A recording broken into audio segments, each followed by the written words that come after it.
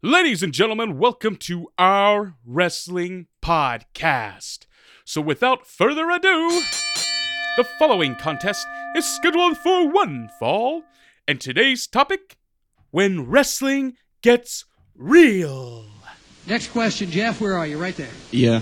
I just want to thank each and every one of y'all for all you've done to your bodies. It's still real to me, damn it. He think he's God's gift to women. He walk around like his shit don't stink. I guarantee you one of y'all little tap-off boys bring that shit down here to Sandy for you'll be lucky to get out of this bitch alive. Now, Davey and Kyle, I ain't saying that y'all that type of people, but you got Davey Richards walking around with his little title belt and a mouthpiece in it. It's pro wrestling, son. Brother, hey, Terry Funk ain't wearing no mouthpiece. Hell no, Terry Funk ain't wearing no damn mouthpiece. Bruiser Brody ain't wearing no mouthpiece. Doing your little jujitsu, getting focused and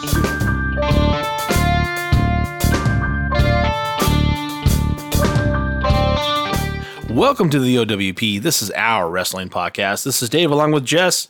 Hi, everybody. And Cuz. Hey, what's going on, everybody? Bringing you our perspective on the world of professional wrestling. No inside sources, no ties to the industry, just stories from the diehards, sharing opinions with you. And now on to our topic today, wrestling getting real, guys. When wrestling got real, it gets to be a lot of fun. It can be a little dangerous too. I had a lot of fun actually researching this topic today. I found a lot of great little gems that I actually kind of forgot about. There's some fun stuff in here, and I already believe that this will just be episode 1 of this particular topic, because there's a lot of times when wrestling got real in and out of the ring. Before we get started, Jess, you have anything you want to talk about when we talk about when wrestling got real? People are going to think that, well, people do think that don't watch pro wrestling think that it's dumb when they get like really mad at each other behind the scenes or whatever. But I always tell people, well, listen to the Christian Bale thing that leaked a few years ago, when he was on the set of Terminator. I'll trace your fucking lights. Like, yeah, artists and actors get really crazy. Good for you. Good for you. This is like a serious thing. Like, I think more nowadays it's more entertainment, and they do treat them like actors, at least in WWE. So, but what I really like and what I fell in love with was the art form of pro wrestling. And I think that it's getting lost. Hopefully other promotions that have sprung up in the last couple of years can help change that. But I mean, it's just like if you get mad at work, right? When you're getting mad at a coworker or whatever, or someone's not hearing you out at work or whatever, it's the same thing. Like, I always equate wrestling backstage to a job, like an office building, where, you get promotions, which means you could kind of get a better spot on the card or win a title. Like, it all equates to be the same thing. So it's just like you would get upset in your regular work setting. That's what we're talking about here. Oh, and yeah. with wrestling, depending on what era it is, like they can get kind of down and dirty sometimes. They can get kind of brutal. Real fights break out in the back, real arguments, real politicking, real backstabbing. It's a lot of fun. All the good stuff. It's that other half of wrestling that we die to know about and die to get into, I think, at the same time. Cuz, you had something you wanted to talk about when it comes to wrestling getting real. I think you had some small examples before we get into the storyboard today. Well, I do have a couple stories, but there was a story in particular that I was thinking about after those two stories, and I'm like, wow, how come we didn't even mention this? Because this is what should start this episode. It'll set the tone, because this is kind of what started when wrestling gets real. And Jess, I'm going to have to hand it to you, and you know what story I'm talking about. I'll just quote it. "What's wrong with you, boy? That's an open hand slap." You know what story I'm talking about. David Schultz. Oh, that's like John probably Strussel. the original. That's what I'm saying. Yeah. So you got to start it off with that. Back in the rock and wrestling era, like it wasn't really widely known that wrestling was fake yet. And you knew it. I think everybody knew it. I mean, when we go way back to like the, 50s and 60s, people thought it was actually real, like they'd watch it. But around the 80s, the rock and wrestling time, and this is early rock and wrestling time, it was kind of starting to launch off the ground. Vince was separating and all that stuff. We talked about all that before. So, but Vince started letting the mainstream media in, thinking, even back then, like I said before, Vince had this dream of making wrestling entertainment and kind of like mainstream. So he wanted the wrestlers to stay in character, but when this reporter came backstage, Dr. D. David Schultz, for those of you who don't know, was like a well-known heel in pro wrestling, and he came over with Vince, and he worked well with Hogan, so that's why they brought him over when Hogan was just getting over with the title. So he was in character, but in his mind, he's deeply in character. So this reporter, of course, asked the question, which is a sin when you talk to any wrestler. I mean, this is all fake, right? This is all a show, right? And he open hand slapped this reporter in the side of the face, and he like kind of cupped his ear, right? Just I mean, like, you know those videos that you see now of the Russian open hand slapping tournaments, you know? Yeah. Have you seen those? Yep. It was that kind of slap, or it was an open palm slap. It wasn't a slap like you see in the movies. It was your palm, your fingers stretched back. If you open up your hand and your fingers kind of pull back to where your palm is going to hit first, and all 275 pounds of this guy hit this skinny ass reporter and knocked the shit out of him. And then he was just like, "That's an open hand slap, boy." Like basically alluding like, "Can you imagine if I actually punched you? I only open hand slapped you. If I chose to, I could kill you. So is that fake, boy?" I'll ask you the standard question. You know? Standard question. I think this is fake. You think it's fake? What's that? Is that fake? Huh? What the hell's wrong with you? That's open hand slap, huh? You think it's fake? You talk like that. It's fake?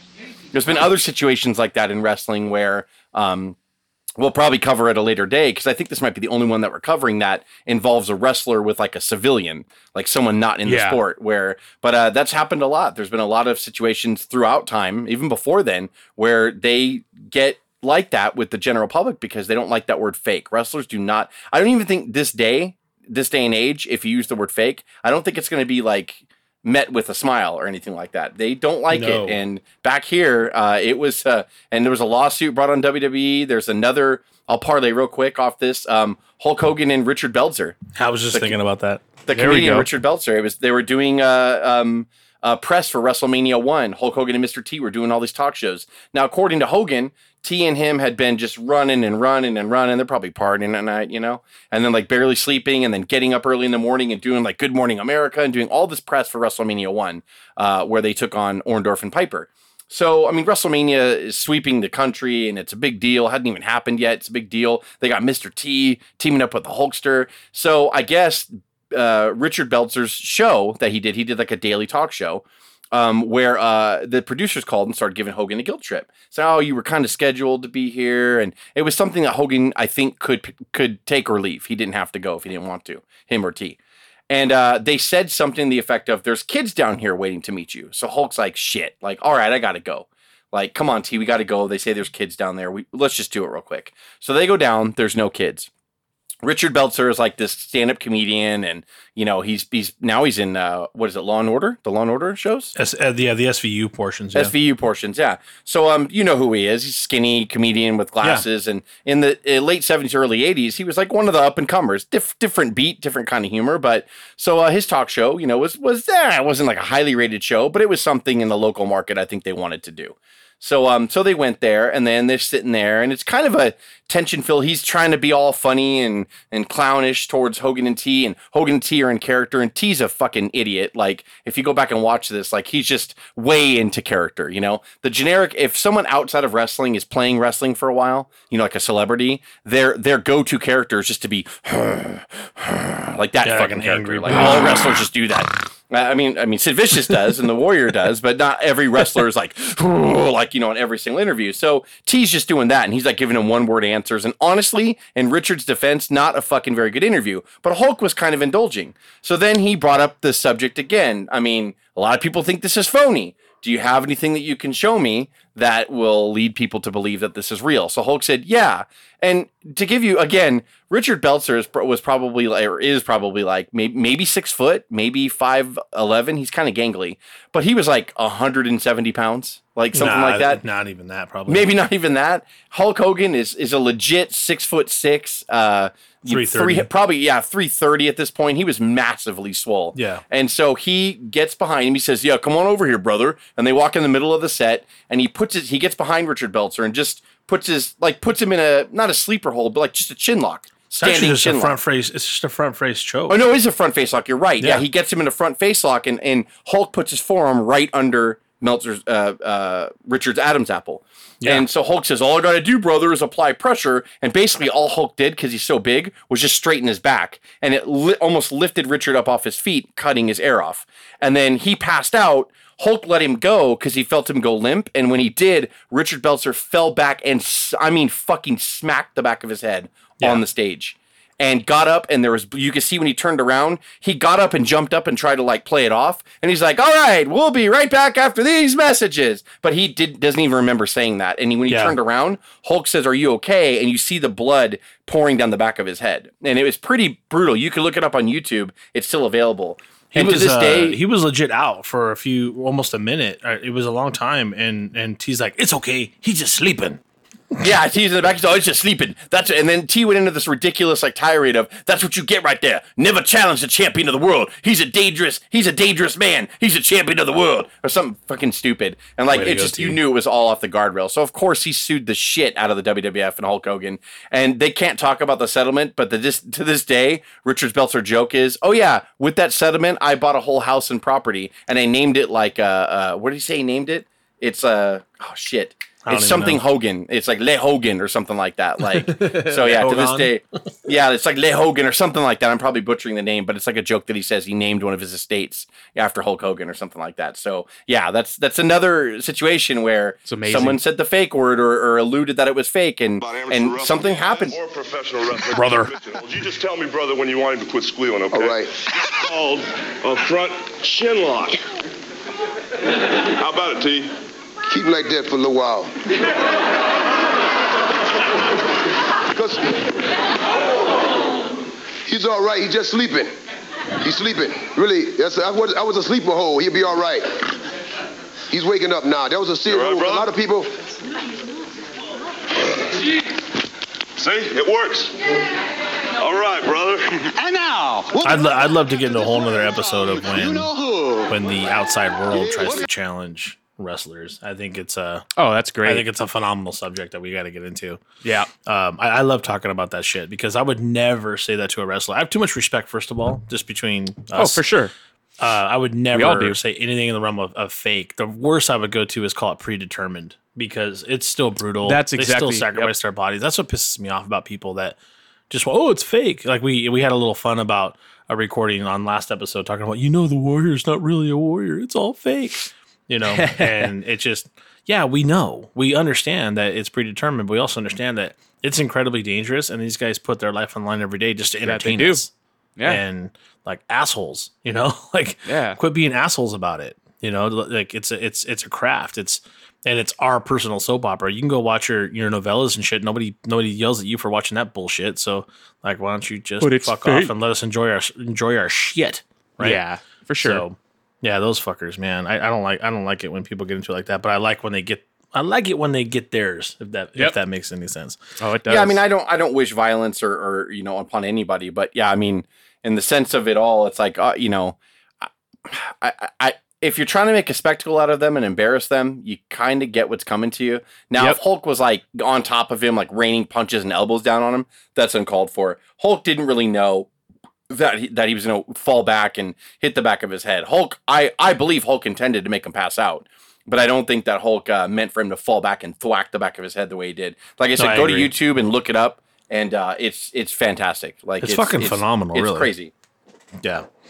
If you ever want to I'm not sure if I should get into wrestling. I know, blah, blah, blah, people give me shit. Watch stuff like that and watch what these guys do to normal people, and you're like, oh fuck. You're like, all right. And then you might get into it. If you watch what real wrestlers do to, I don't want to say fake people and people of entertainment that want to, challenge their business. Idiots. Yeah, idiots. You're a stupid idiot, right? Yeah. Then you can kind of plug that in. So if you guys are ready, I got some stuff set up here. I got about 4 topics we can chew into. I got a couple. You got some more? Yeah, because you said you had some more. Yeah, hit it. Take it away, man. The first one that I brought it up in text. So do you guys you never heard the Warrior and Rick Rude story? I have. Okay, Tell you it, have. brother. Dave didn't. I have, but no one knows. I don't right? know. The truth. Well, a couple people mentioned it. I want to say, I don't remember who talked about it on their podcast. Ric Flair. I don't know if Flair told it because Rude told him that story or something like that. It was Flair. The more recent one, well, I don't know when Flair did it, but there's a video of Smash from 2016. He was on Hannibal, and all he said was that Rick Rude went back there and roughed him up. But if you read, if you look up Warrior's biography and everything, they mentioned the incident with Rick Rude. No one's sure if it happened in 89 or 90. But the one story is that Warrior, once again, stiffing someone in the ring. And apparently Rick Rude, all he did was go backstage and he said, "Hey man, lighten up out there." And Warrior said, "I don't have to because I'm the Warrior." And then that story says that Rick Rude just lays him out with one punch. But Flair's story, all he alludes to is that Rick Rude beat him pretty bad. No one really knows the story on that one.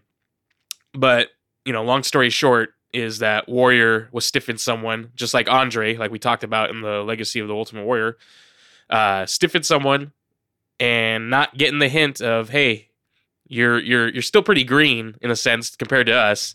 You need to learn how to pace yourself and slow it down and take it easy. And, if it's true that Warrior said, "Hey, I don't have to because I'm the Warrior," then, man, I guess he really took that Warrior character to heart. And that got him knocked out. And I don't know. Yeah, his defense, though.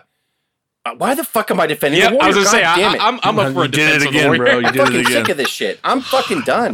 It's do his it. podcast. Just do it. But I want to hear it, though. I want to hear what you say. But I mean, in his defense, though, I think Rude was known for kind of not having a short temper, but a very. They said he was the fighter of the group. He was the fighter. If you cross him, if you cross him and he gets a bad feeling about you, he just fucking. Rude was legitly a tough guy. Like he was. Yeah, he would fuck you up. I mean, not only was he in phenomenal shape, but I mean, like he was legitly a tough guy. Rude could fight, like fisticuffs. Like, why am I talking like I'm fucking in the 1800s? I had fisticuff.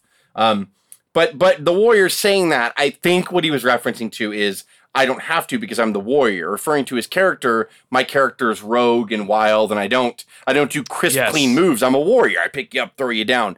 I'm pretty sure that's what he meant. However, when Rude is mad and trying to tell you to fucking stop doing something, Warrior found out the hard way that you probably should listen to him and listen to the advice that Rick Rude is trying to give you before he knocks you the fuck out. Well, the other part I heard about it too was people saying that because Rude had a known reputation of being a tough guy and, roughing people up, it was kind of implied that the Warrior did that in light of that, in saying, well, I know you go around and you beat people up because you have a hot temper. I'm not going to be one of those guys. And, he ended up being one of those guys. Rumor has it. I don't know. I mean, Flair told the story, but Flair wasn't there because he wasn't in the promotion when it happened. Yeah. So, I mean, I don't know. Flair says a lot of shit. I'm not disputing the story. I think it was written in somebody else's book, and I can't remember if Bischoff confirmed it or what. I don't remember. Or he heard about it, because it didn't happen in WCW either, but Bischoff said he remembers hearing that story too. Again, who knows what happened? Who knows? But something happened. Tell him, champ. That's right, Warrior. The weeks, the months of training, it's all coming to a head. SummerSlam inside the steel cage. Ravishing Rick Rude is your destiny. I'm gonna jerk you down from the side of the cage. I'm gonna give you a rude awakening. Ravishing Rick Rude, I shall never walk into combat as a challenger ever again. I shall only work for the Warriors. Then there will be no work. I will only run for my Warriors, for the love of my Warriors. Something did happen in 2005, SummerSlam. That's the next story I wanted to get to. The Eddie Guerrero and Vicky debacle. So, Jess, I'm sure you remember what match this was during, the ladder match for Dominic. Dave, do you remember that? Yeah, I was watching it actually earlier. So there was a part in the match where Eddie was hanging down, and basically what was supposed to happen was Vicky was supposed to come down, and she was supposed to basically cost Eddie the match when he was about to get custody of Dominic, when he was, reaching for the contract or the clipboard or the briefcase, whatever. I forget on that part, but so basically she was meant to come down when it looked like Eddie was about to win and push the ladder over. So what happened was Eddie, he grabbed hold, I believe it was a briefcase actually, now that I think of it. He grabbed hold of it, and he's hanging, suspended above the ring. And the ladder falls over, and he's holding on. Well, first he's holding on with the ladder below him, and then he's holding on, and then the ladder I don't remember if he knocked it over on accident or whatever it was, but he stays I'll holding get you. on. I got you. I'll Okay. recover you on this one. All right. So basically, because I just watched it because you brought it up earlier. Literally, he goes up to the ladder, and to your point, it looks like someone's supposed to take care of it before he gets there because he's up there way too long. He's got his hand on the grip. You know, he could easily pull that briefcase off, but he's pretending like he can't, like it's not working. So you know something is supposed to happen there. And by that point, Mysterio is stuck underneath the ladder. So he's not supposed to be able to do shit, right? But because it takes so damn long, he's getting increasingly frustrated. What happens is Mysterio has to kick him out from the ladder instead, and he's hanging from it, and then Mysterio has to pull him off and pull him away, which almost messes up Eddie's knee and leg. So when Eddie finally hits the floor, he's fucking pissed. He's really angry. You don't really know why because you're not really piecing it together until you see them really reset the whole thing. So clearly, yeah, they have to reset it, and because you can probably take it from there, right? Yeah, I was going to say, I will quote exactly what happened. So he hits and I'm sure those at home, everyone at home probably just thought, oh shit, like he maybe he got hurt or he's just really selling the leg. So he hits the ground, and this is exactly what you hear, which is edited out from the network now. But you hear, as he's pounding on the ring with his hand, "Motherfucker! Where the fuck was Vicky? Motherfucker!" And some time passes by. Vicky starts running down the ramp, and you hear Rey Mysterio. You hear him go, "There she is!" And Eddie's like, "Fuck her!" And then that's when they got divorced. And that,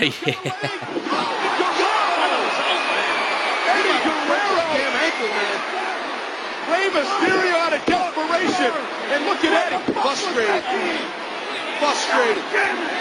Well, you know what? He shouldn't have been waving at Rey. He shouldn't have been taunting the man. He's got nobody to blame but himself. But those two short stories, I feel like they're worth mentioning. The Eddie one is somewhat iconic amongst the hardcore wrestling fans and everyone that lives on the internet. That's a well known story. The Rick Rude and the Rick Rude and Warrior didn't seem like it was as known as like Jess. I figured you knew. Dave, you said you didn't know, but that one I haven't heard much people talk about before, so I felt like those two were some good ones. Leeway into the main meat of the show that you guys are about to get into here. Yeah, man, absolutely. I even looked it up on the internet, and all that is edited out. Even on the internet, you can't hear Eddie saying anything. You just hear him pounding on the mat, and that's it. I'm sure we can find it somewhere, but they do edit stuff like that out. Also, I'm a free bird. What's your excuse? Gets edited out as well. So anyway, check it out in our archives. We talk all about that. All right. So jumping into the actual Wrestling Got Real, some in the ring, some out of the ring. The first one I wanted to bring up, it's kind of like number one with a bang, right? This is the one, if you are a wrestling fan, you look this up because it disturbed the majority of us, but it also gave us some satisfaction. And what we're talking about is the Great Antonio versus Antonio Inoki. That is not a typo. So, and for those of you that don't know, just to kind of set the backdrop, Inoki is a wrestling god to his particular demographic and his market. I would preface it to Japan's Ric Flair, just to give you some perspective. Jess, would you agree with that? That's kind of how they felt about Inoki at that time. Inoki was he was really, he was a big promoter, and he was also like involved in a lot of politics too in Japan. So he was like bigger than life out there. Yeah. He was huge, right?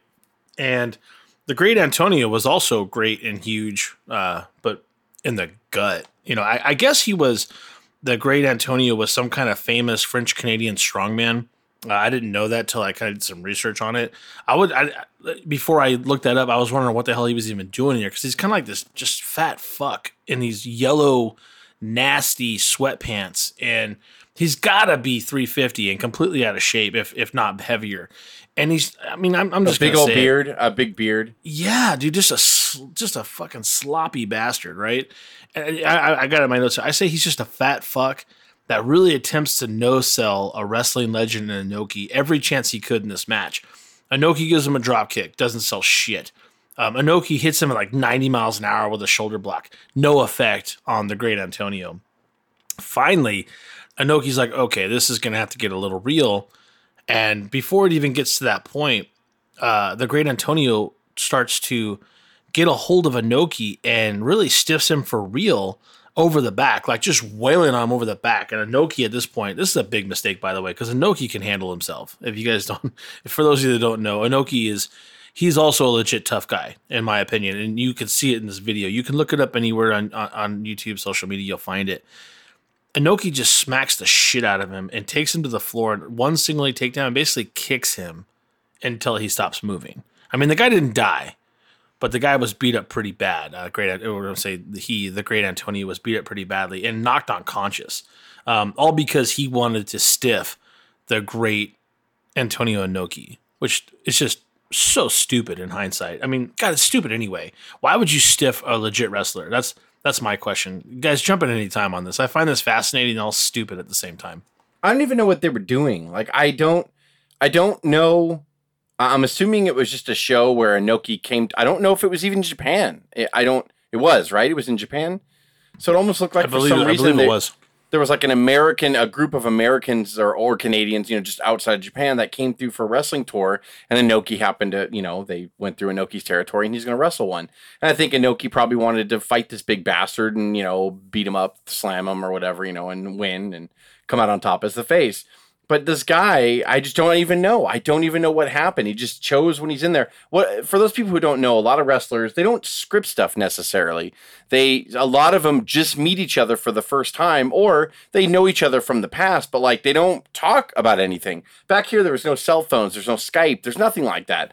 So they would get to the town and they would just meet their opponent and probably talk for 5-10 minutes. Hey, what are your moves? Oh yeah, I've watched some tape on you. Okay, you like to do this and this. Yeah, no problem. When I'll do this, I'll segue into that. Okay, cool, no problem. I'll do this. But the rest of it's just a feel, right, Jess? Yeah, and then they just talk to each other, and then you build heat on me, and then you do your comeback, and then hit your finisher, and then we go home. Okay, and that's usually what it is. So I don't know if it was a language barrier or what, but this guy decided at first it wasn't so bad. He was trying to act like a big monster that couldn't be knocked off his feet. So Inoki would try something and then Inoki would bounce off him and he would pound his stomach like King Hippo on Mike Tyson's Punch Out. And so you were like, okay, but then after a while you saw Inoki starting to get pissed because no matter what Inoki did, this guy was no selling. I believe after watching this that it might have been just a language issue because I think this fucking fool just thought that he was just trying to, Inoki, I'm going to no-sell everything because I'm a giant. And maybe this guy eventually was going to let Inoki win. I'm sure he was going to let Inoki win. I'm sure it was booked to happen that way. But for some odd reason, I don't know what it was. It just started going south. Inoki, you see him visibly in the ring start to get pissed off. And then he just had enough. And he just starts open hand slapping this guy. Like I was talking about Dr. D. Just open palm striking. Not even slapping. Open hand palm striking this guy hard in the face. And you could tell right away this big fat guy was like, I'm done. I don't want any of this shit anymore. And then he went down up against the ropes and fell down. And Inoki kicked him right in the face like a couple times. And right in the face. And you're just like, holy shit, he had enough. And then the ref just stepped in and stopped it, and they kind of ended the match like that. But it was crazy to watch. Inoki's a pro, and he's a professional in there, but something pissed him off about this guy, or he thought this guy was trying to take liberties on him or make a name for himself. That did happen back in the day. You hear stories of a lot of wrestlers that got in there, and sometimes they were given money by other promoters to try to break that person's leg or hurt that person. Because you got to figure, let's say if the world champion comes in your territory, and if you can hurt the world champion, back then, now they stop the match in WWE, right? When someone falls or gets concussion, they put the X up, and then they have people come down and they end the match. Back here, no, if someone got hurt, they would just find a way to end the match if it needed to end, if someone broke something or was legitimately knocked out. But they did not stop the match. They recreated the ending to fit whatever happened. So, a lot of times champions would come into territories and stupid, head of the territory might be like, well, if I kind of shoot against this champion and, pin him real quick for real, I'm going to be in all the headlines as pinning the champion. They can't deny it. It happened live or it happened on other. So that was a real thing. So I think this guy just tried to take liberties on Inoki, trying to make a name for himself, getting the Japanese papers and stuff like that as the guy that Inoki couldn't take off his feet or some shit. And Inoki just absolutely just had enough and just beat the shit out of him. For real. No, I agree with a lot of that. I think where the switch flipped for Inoki was when he was taking liberties over Inoki's back. He was hitting him ridiculously hard. He was clubbing him on the back of the neck. And that was it. Inoki was frustrated in the beginning, don't get me wrong, but that could have been part of kayfabe because, like to your point, the guy was huge. But the shoulder block should have swayed him back, and the guy he no-sold that. And Inoki's like, okay, we might have a problem here. And Inoki knew there was a problem in his mind, at least, as soon as he was getting like completely stiffed over the back. Like Inoki he'd be basically his head towards his knees and legs, and the great fat ass Antonio was starting to wail on him pretty viciously onto his back. And Inoki like just stared at him completely and open hand slapped him so hard, almost put him to the floor. And that's when Inoki decided, okay, here's what's going to happen. I'm going to single leg take down your ass to the floor, and I'm going to kick you basically until you pass out. And when he woke up, he was an absolute bloody mess because he met the heel of Inoki at least 6 or 8 times, like real deep boots to the face, like no holding back. It's quite graphic, but I find it very satisfying. And I love it. Terrible. I absolutely loved it.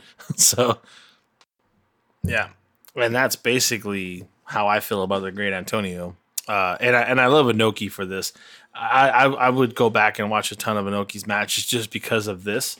If you have any, oh gosh, I shouldn't watch Japanese wrestling, I shouldn't do this, go watch some of Inoki's stuff. I mean, the guy is talented. He's amazing. He also is the booker for several things at this time. And when you watch him stiff on this guy, because the guy was being a douchebag, I'm like, you got my respect, bro. Speaking of some respect, it's kind of a flip because I had respect for Inoki on the Japanese wrestling side. I had some tremendous respect after doing some research on Earthquake, better known as John Tenta, right? John Tenta, we all know as Earthquake. He had a great run in the WWF with tag champions with Typhoon, or you could say Tugboat, or you can say Shockmaster, right? And also, I mean, he even got fed to Hogan in SummerSlam 90 for a WWF title match, and had a great storyline with Hogan there for a good couple of months. And, you know, it's pretty amazing. But what we're talking about here is Earthquake versus Katao. And, you know, this is one of those, how did you say it, Jess? It was like one of those WWF dream no, it was a mergers. promotion that you were talking about earlier. You were correct. It was a promotion called SWS and the WWF, and they put on this joint venture promotion. So it was WWE superstars against some Japanese, and it was I believe the SWS was promoted by Tenryu, one of the Japanese legends. Yeah, so he ran the SWS promotion and brought WWF in to mix in their talent, kind of help launch this promotion. This promotion only lasted from 1990 to 92. Yeah, it had its problems, right? You can find out there with DVD traders and stuff like that. I actually bought from somebody who had this. Well, excuse me. Somebody who had this, they burned it to DVD for me, and I have it here. Oh, this actual shoot match? Yeah, the whole SWS card. There was 2 cards. Yeah, there was one early 1991 and late 1991.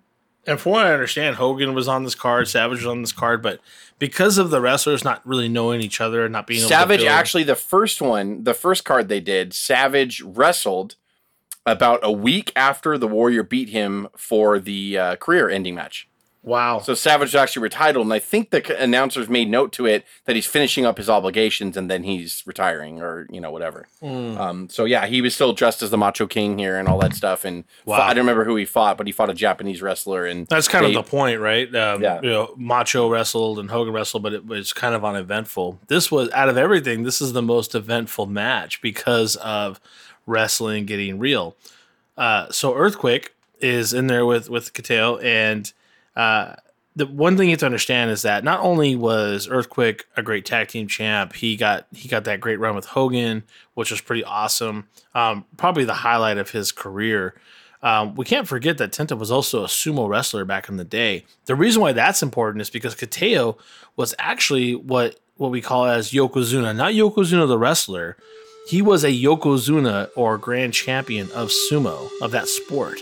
So he was a legit tough guy too. So you've got, in my opinion, you got 2 real legit tough guys in this ring together. And for some reason, Kateo's coming out of the sumo game. He's coming into the wrestling game. And, you know, they're going pretty stiff for a while. Out of, you know, you see Tenta or Earthquake. You see him pretty much take down Kateo several times. And it's pretty stiff to the point where Kateo comes out of the ring. He reaches over the guardrail, grabs an entire table by the side, and just throws it at the ring. Doesn't throw it in the ring for any kind of speculation, like, I'm going to slam you with this later, because that's not how they did it. He just literally grabbed this table and threw it against the ring out of nowhere.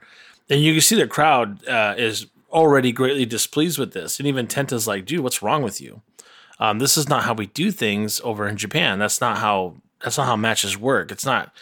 Honestly, even the WWF was not like that. We weren't, you know, you throw tables in every freaking other match at this point, but it wasn't like that back then. So Tenta's like, dude, what is your problem? Right. And, you know, finally it looks like Kateo's already had enough really quick. And he tries to stretch Tenta's arm. I don't know if you guys see this, but he tried to stretch Tenta and Tenta slapped the shit out of him. Like another open hand slap, like slapped the shit out of him. Like, dude, what are you doing? Like, you know, Kato was really trying to hurt him early. And that's the kind of stuff that I think you kind of miss out on. All of a sudden you realize, wow, what did I miss?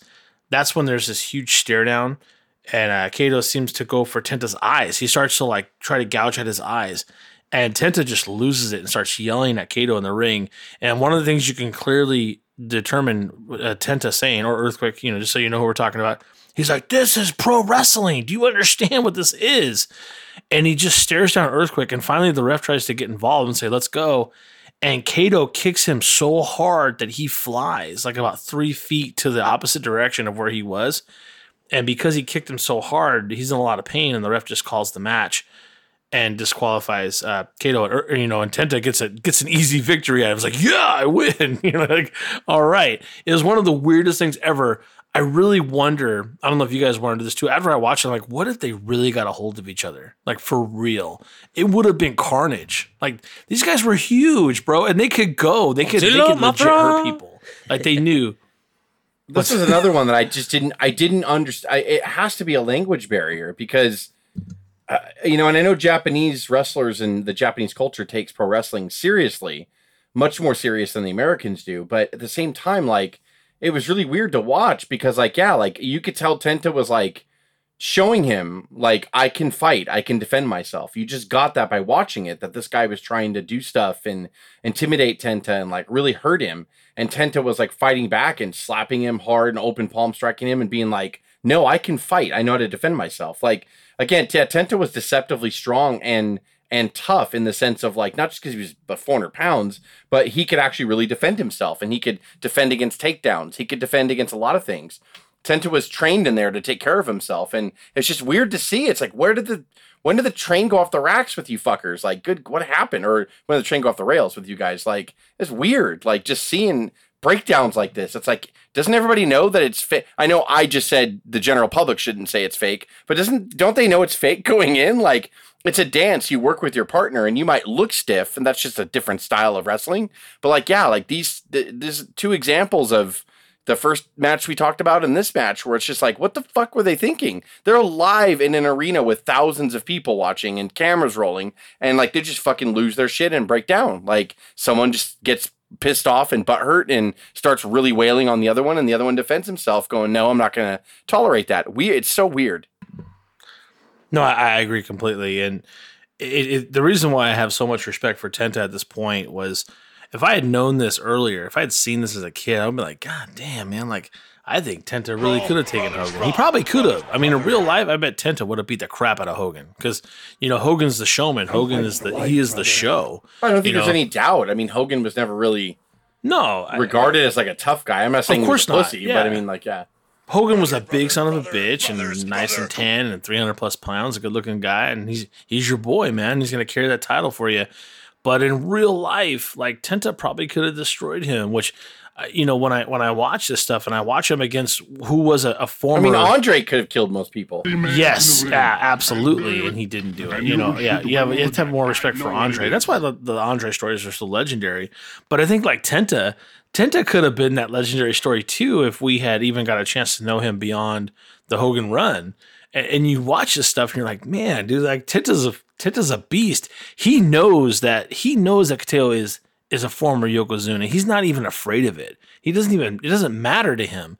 He's like, I'll still kick your ass. I don't even care because we're not doing sumo right now, motherfucker. I will beat your ass. Like, if you want to make this real, let's go. And you can see that in Tenta's determination, in frustration, and trying to work with this guy. And what's a really interesting side note to this is right after all this happened, somehow Kateo got a hold of a mic and just started talking about how this bullshit is fake. I could take every guy in here. Like, this is ridiculous. And it's no surprise that within days, if not hours, Kateo was fired from the promotion and was never invited back. Just so you guys know. What a bitch. Yeah, it's an amazing story, right? For something that almost nothing happened, but you can see the amount of aura that's in there, the talent that's in there to really hurt people, because they both could have really hurt people. And what's really funny is that Kateo keeps trying to take advantage of him, and Tenta's like, no, man, like, fuck you, it's not happening. And eventually, Kateo just kind of stands up. He gets out of his fight stance and kind of just puts his hands on his hips in disgust of Tenta, because Tenta is like, I'm not putting up with your shit, which was, I just thought it was absolutely amazing to me watching that. So, I mean, once I watched that particular match, I'm like, man, Earthquake got my respect, bro. Like, more than ever. We always thought of Earthquake as this major heel. He had some face runs later when he was doing tag matches with Tugboat or Typhoon, whatever you want to call him. But we never had that respect for Earthquake that we should have. And that's what's kind of cool to me about when stuff gets real. You start to realize who should have my respect.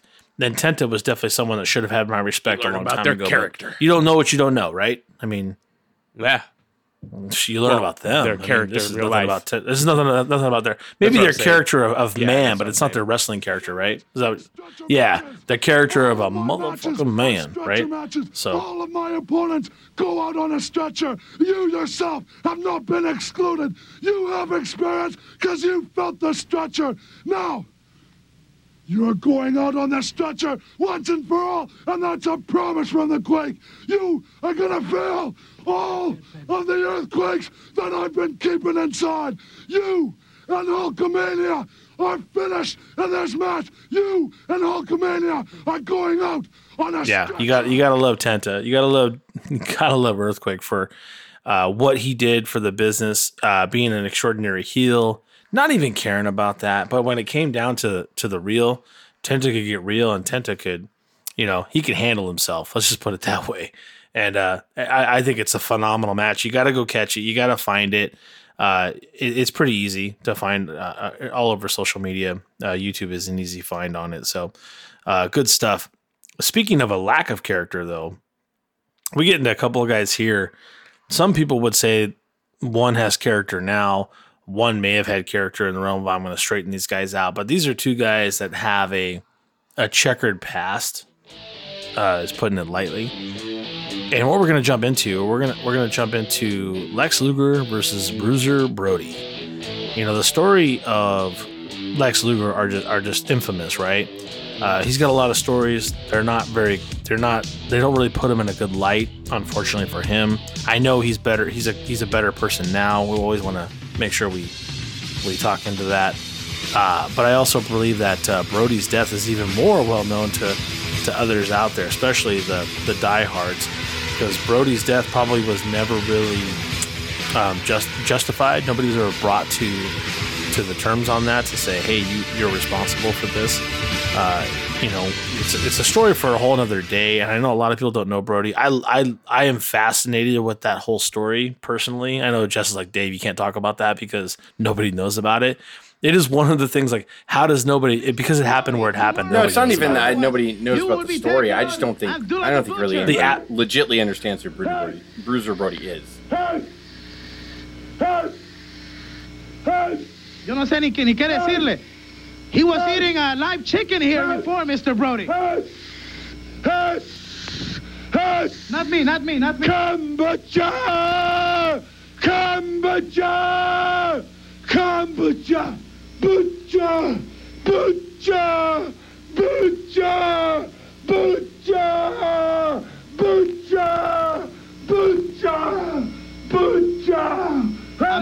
La verdad que yo no sé verdaderamente ni qué decirles a ustedes aquí. Amigos, vamos a continuar con la mejor lucha libre. That's my, yeah, and I agree with you on that. But, you know, when you understand who the man is and what he did and what happened to him, God, what a story. It's phenomenal. I got to find a way to really explain that to people who don't know who Bruiser was, to try to figure that out. It's something for a whole another day. I find it absolutely fascinating, you know, his murder, his story, but that's for another day, right? We'll get into that eventually.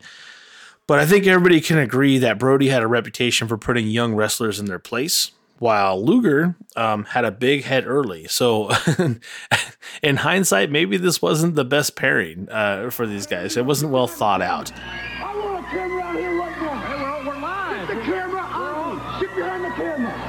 Cut that interview. We're on. We're live. We're not showing the interview. What's the problem? Get the camera where it belongs. Now I'm sat back there, Jim Ross. And I'm sat back. So what this is, guys, this is a steel cage match. And for those of you that have seen steel cage matches today, this is different.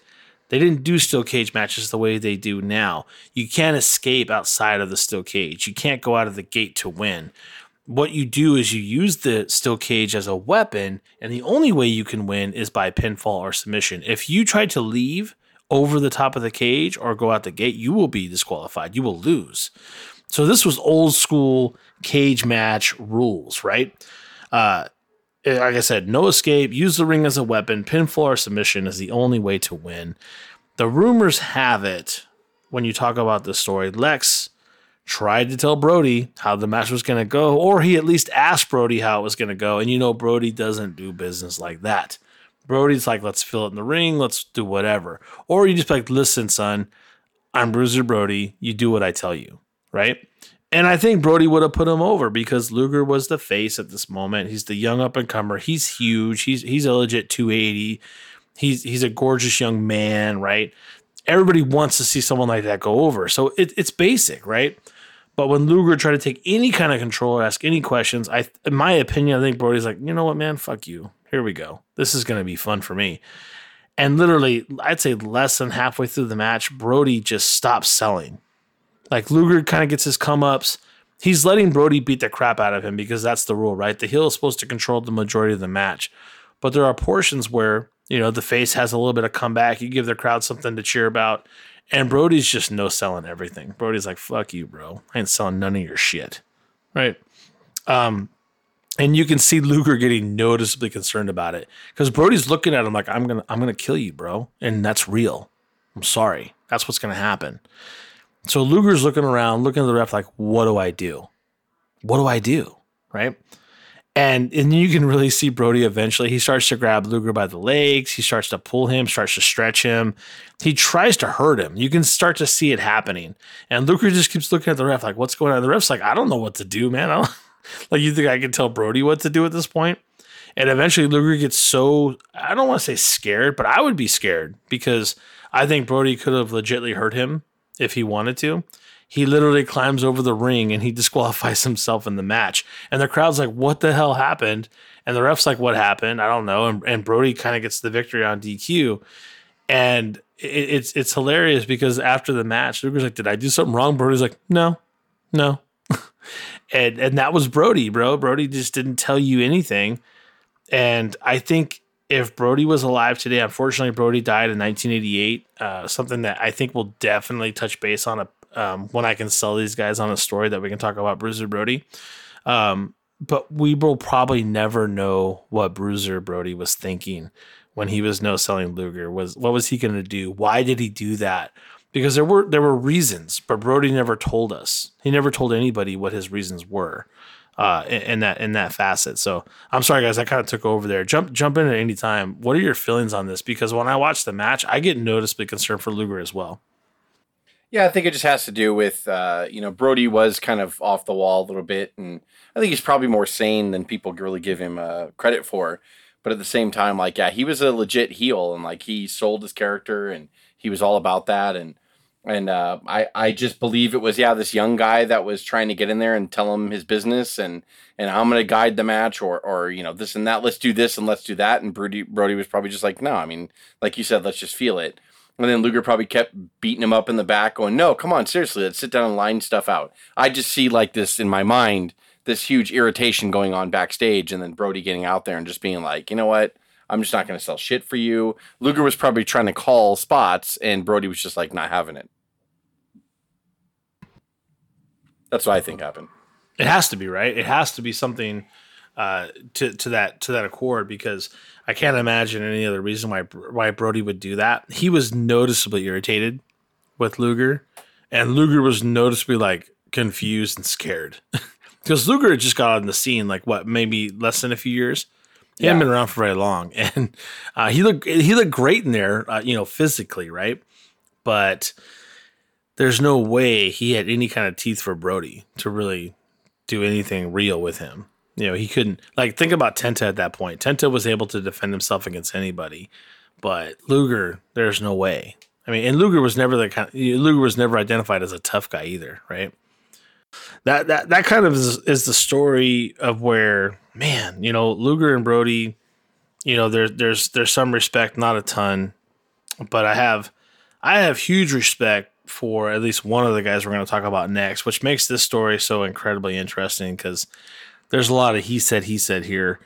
But this is so real that it wasn't even in a match when wrestling got real. We're going to talk about Arn Anderson versus Sid Vicious. We're going to talk about the infamous scissor match, scissor fight, if you will. So let's get into that. First of all, someone has to explain to me why WCW is on a fucking European tour right now. Like, God knows why. Like, someone tell me. Like, I don't get it. Basically, on the first night... This was 1993. Yeah. 1993. Yeah. And when something like this happens, I can understand at this point someone going like, that's fucking dumb. This shit's fake. Why would you get that worked up? This story... I mean, it's so cool to talk about and stuff, and there's been shoot interviews on it and all that stuff, and it sounds great. But, like, really, when you think about it, it's fucking horrifying, and it really shouldn't have happened at all. I'm not saying a scissor fight's ever justified. I couldn't name to you right now a particular scenario where I was like, you know what would have fucking solved that dispute? A goddamn scissor fight. Like, I can't think of anything that I could throw in there as an example where that would be acceptable. I just, first of all, I don't care how drunk I get. I would never pick a fight with fucking Sid Vicious. Sid Vicious is legitimately 6'7", 6'8", 325 pounds, 330 pounds of almost no fat on that motherfucker's body when he was in his prime. He was a gigantic man. I'm being serious. I've seen a lot of live wrestling shows, and I've seen El Gigante live when he was Giant Gonzalez, and that was probably one of the biggest people I've ever seen. But he had long ass legs, right? And he looked not proportioned, His legs weren't in proportion with the rest of his body.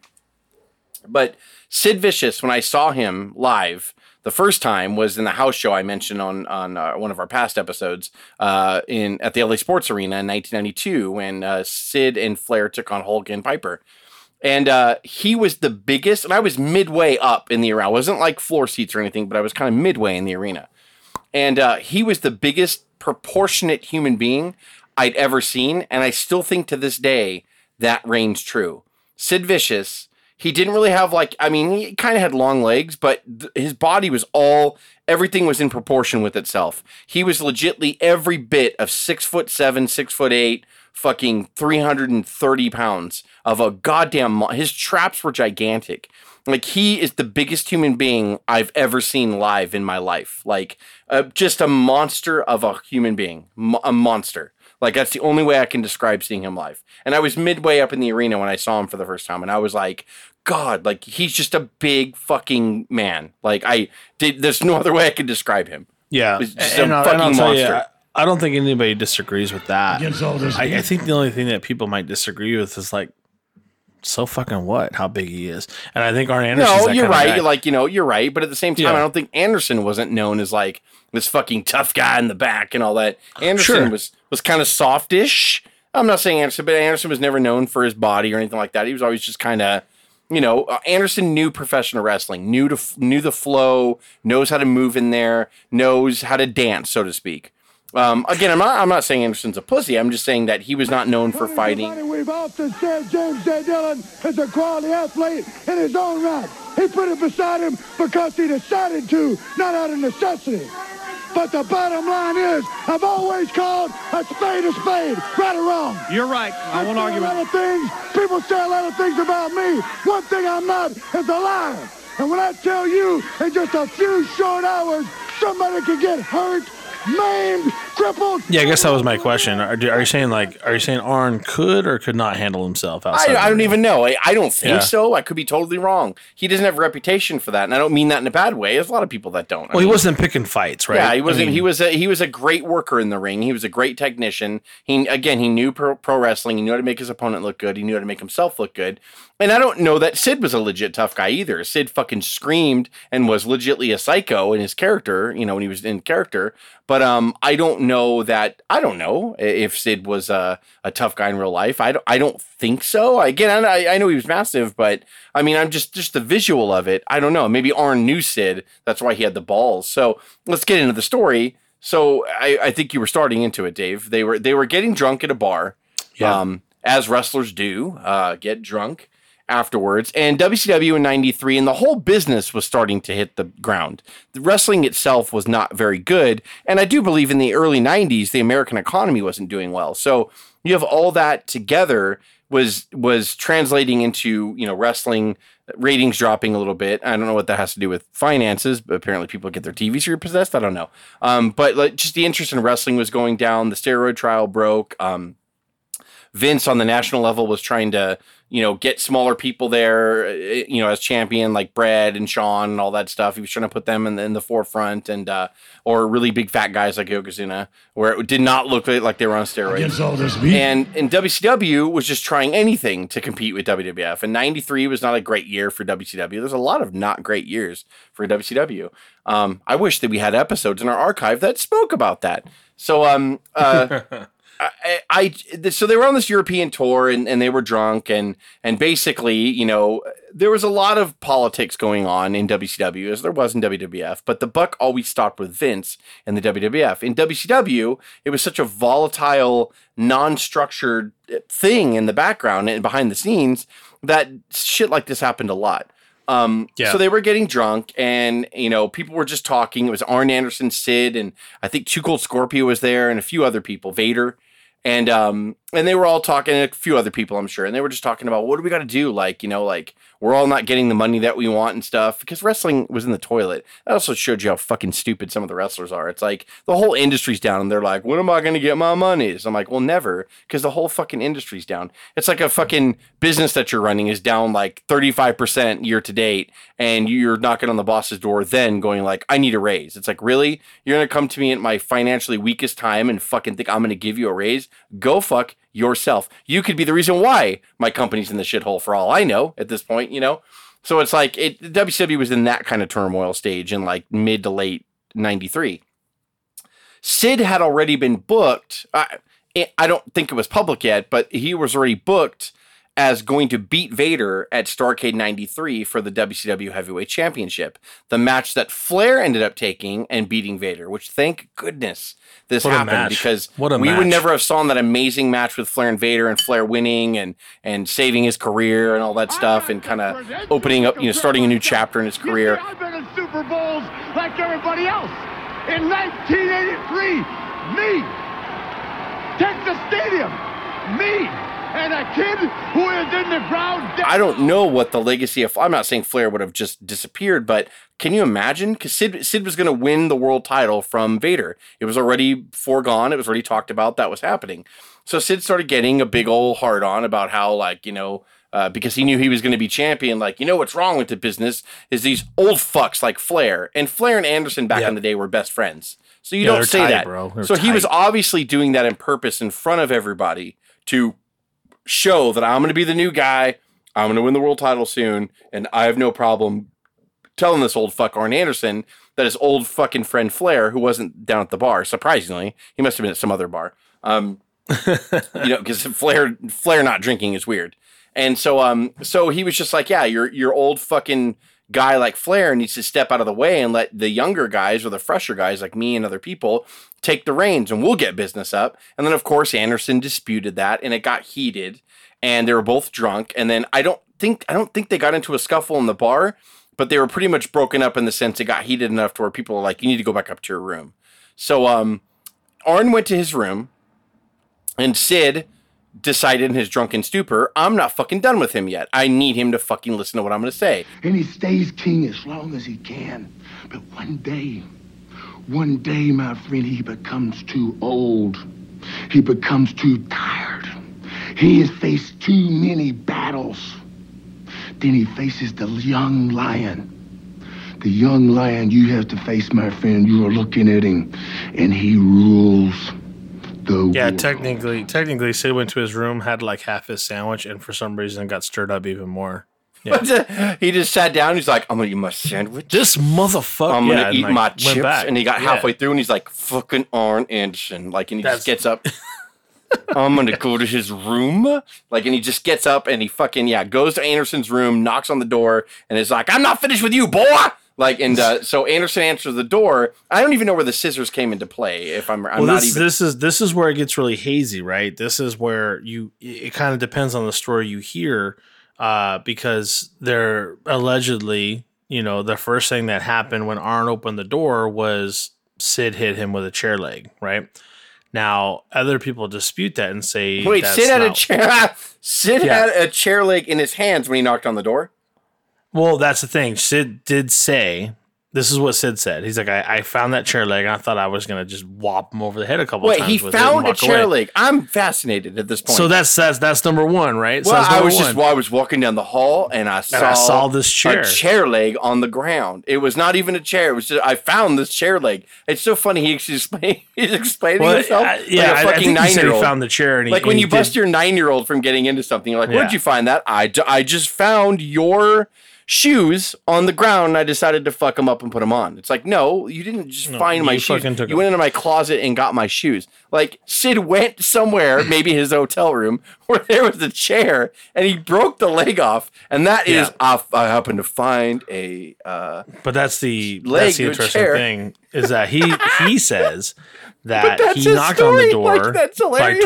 He tore Arn a new asshole through the door and Arn wouldn't answer the door. He starts to walk away, and that's when Arn answered the door. Sid turned around and said, "We're not finished." And that's when he saw Arn with scissors in his hand. He says that Arn charged him. But Sid had had the chair leg still in his hand. What happened to the chair leg? That's interesting, right? I want to know, what this chair leg. But first of all, I had found one. Like, I just was innocently walking on. I'm going to go talk to Anderson. I'm going to have a nice professional talk with him. Oh, a chair leg, and I'm going to beat him with this. Like, it just somehow it went from 0 to 60. I'm interested in all this. This is great. Yeah, it's amazing. And so they open the door. He claims that Anderson charged him with scissors. Yes, they're both drunk at this point. Oh, and of course. Then he did stab Sid a couple of times. Sid, being a massive monster, wrestled the scissors away from Anderson and then proceeded to stab the shit out of Arn Anderson 20-something times, right? I don't remember the exact numbers. Yeah, but what he didn't know is that he said, when I got stabbed, I didn't realize it. So we're fighting the entire time, and I didn't realize that I was stabbed pretty good in the belly. And this is kind of where the haziness kind of comes to light, because that's when Too Cold, he hears all the disruption in the halls. Apparently Vader's like, I didn't hear shit until like there were screams in the hallway. Does anybody know Too Cold? Do you guys remember Too Cold Scorpio's theme music? Oh, it's great. Yeah.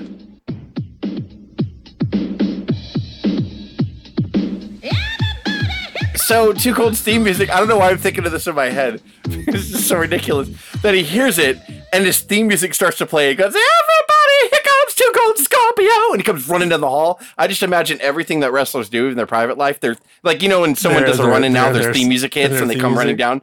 So here comes Too Cold Scorpio to save the day, and his theme music's just fucking blaring down the hallway as he's doing it. I don't know why I'm thinking of that right now. It's the dumbest thought I have. For reals, Too Cold literally starts going down the hall, and he sees blood smeared all over the hallway walls. Fuck. And then he gets close enough, and finally he sees the two of them still wrestling, and there's blood everywhere, just fighting full bore with each other. And that's so where Vader, they're wrestling on the Vader ground? hears Scorpio, or he finally hears the curdling of murder in the hallway, and he gets up in his underwear. He's like, imagine me, 420, in just underwear. I had really thick thighs. It's quite a sight to see. And he has to go up, and that's when Too Cool breaks them up, and then over the realm of it, Sid says that Arn's like, dude, you're killing me. And that's when he kind of snaps back into it and realizes there's blood everywhere. And when he gets up, like according to Vader said, dude, there was blood pouring out of his belly. We're not talking like it was pouring down his gut, like it was pushing. You said out, Vader. like Vader joined right after that. Sid was when, pouring blood. And according to Vader, he stuck his thumb into Vicious's belly to stop the bleeding. Like that's how much blood.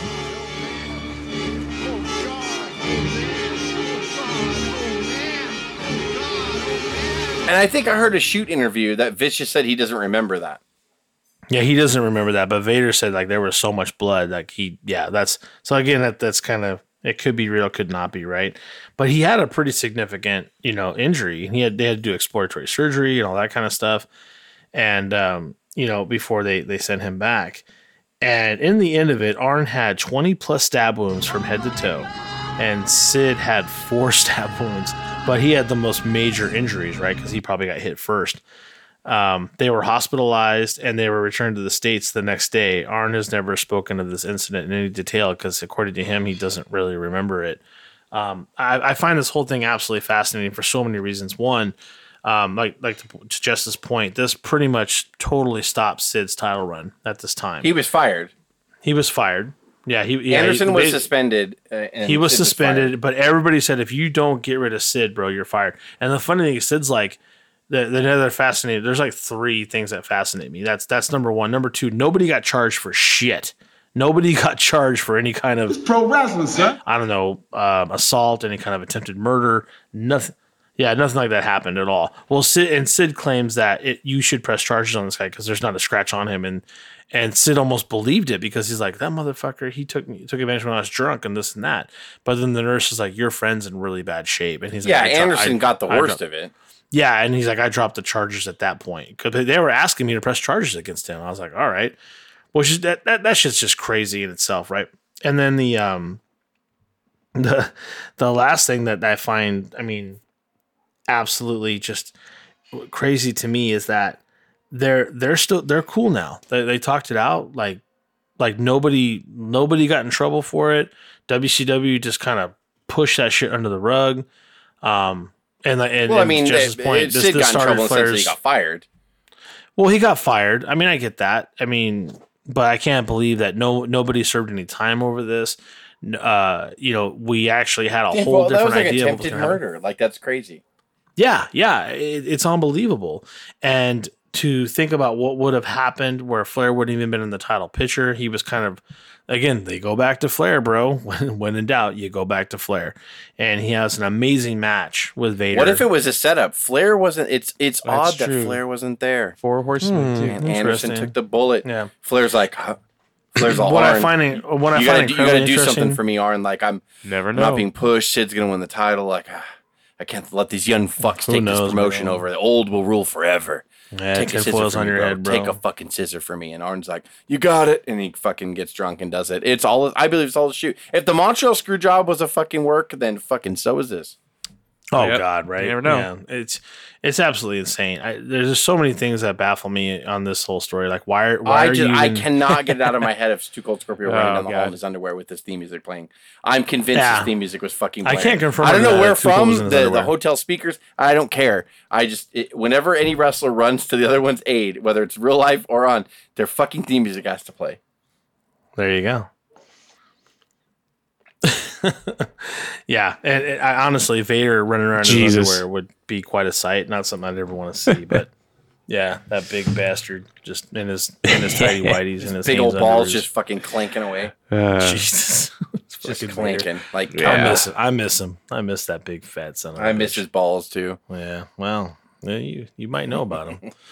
But I got to tell you guys, that's where we're gonna wrap it up. I think that's the scissor fight is the ultimate way to finish this up. What I will guarantee is that we're going to have another episode like this. There's too many incidents where wrestling gets real that we can't talk about. So we're going to have a lot of fun with this.